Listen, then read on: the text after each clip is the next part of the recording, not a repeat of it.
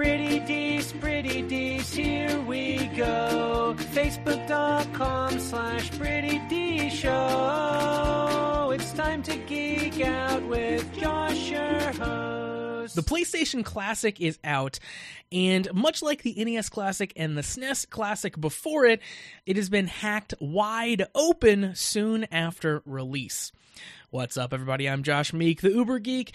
Thank you very much for tuning in to Pretty Dees, your daily entertainment and pop culture show. And yes, these little devices, these kind of all-in-one classic devices that are pure nostalgia trips, and these companies aren't intending to sell you any further software or anything like that. Thus far, the ones we've seen both from Nintendo and now from Sony are basically child's play in order to hack them open and get custom games to run.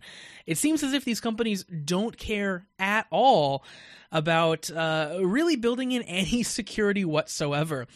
And it's not really news that the PlayStation Classic is being hacked, that it is able to be hacked. The real news story here is just how easy it is to hack this device. So a couple of hackers have been working on this, two main ones, someone who goes by the name of Yifenlu and someone called Mad Monkey 1907, which are really great internet handles, have been working on hacking this device. And what they found was that essentially Sony shipped this device with the cryptographic key needed to decrypt the firmware embedded on the device itself.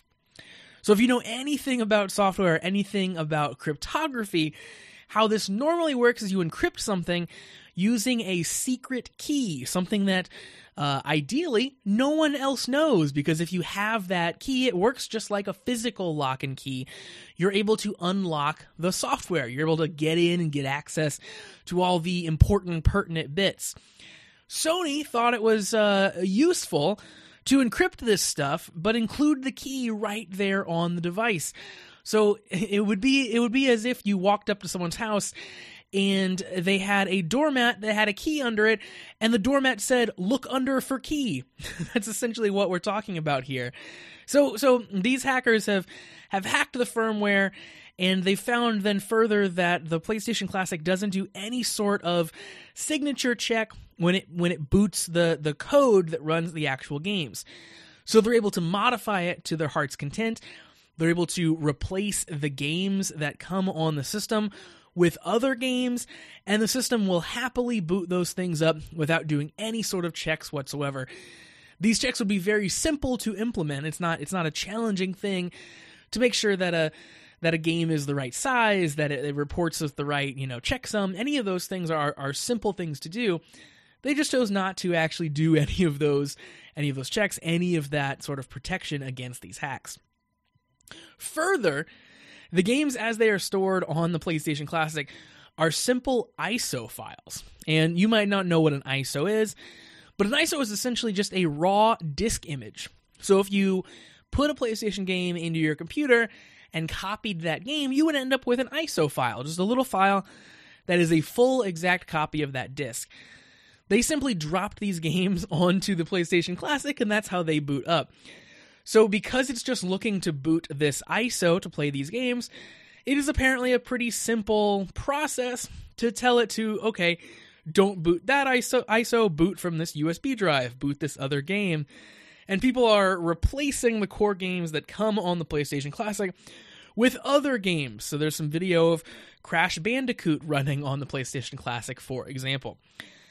So we don't have any full kind of hardware, there's no full like software solution for replacing the firmware so far, but that'll be coming for sure. People are already in the works, kind of to do the full hack as you would expect it. There is one homebrew developer who is working on a program called BleemSync that is going to essentially do what people have done now with the NES and SNES Classic. Have this kind of all-in-one program that will hold your hand as it hacks your device and then allow you to install any kind of ROM you want, all the games that you could possibly imagine. So we are a matter of weeks away from that being the case here with the PlayStation Classic as well. So again, full sort of disclaimer here, piracy is never a good thing to participate in. It's always going to be against the law. It's always going to be probably a bad idea. But if Sony's putting out a device that people aren't happy with, the internet is going to solve that problem one way or another, and it seems like the easy way that they are going to solve that is via hacking the device that these games came on.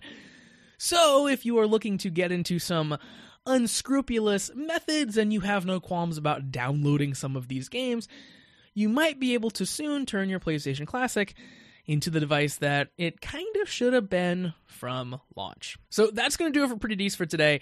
I'm kind of excited from a technology aspect to see where this goes. I think the act of hacking these devices and the whole story of kind of how simple it is to hack these things is very, very interesting from a tech standpoint. And from a business standpoint, it's fun to dive into why these companies don't care that you're hacking these devices, because they're not looking to sell you any more games. They already made their money off of you, so who cares? Hack it to your heart's content seems to be the attitude there. So super interesting stuff, and it's a scene that I will be following as it plays out here over the next couple of weeks. If you want to support Pretty Decent, you can do so. Visit prettydecestshow.com/listener support to find out those details. Of course, you can download the podcast version of Pretty Decent from your favorite podcast delivery platform.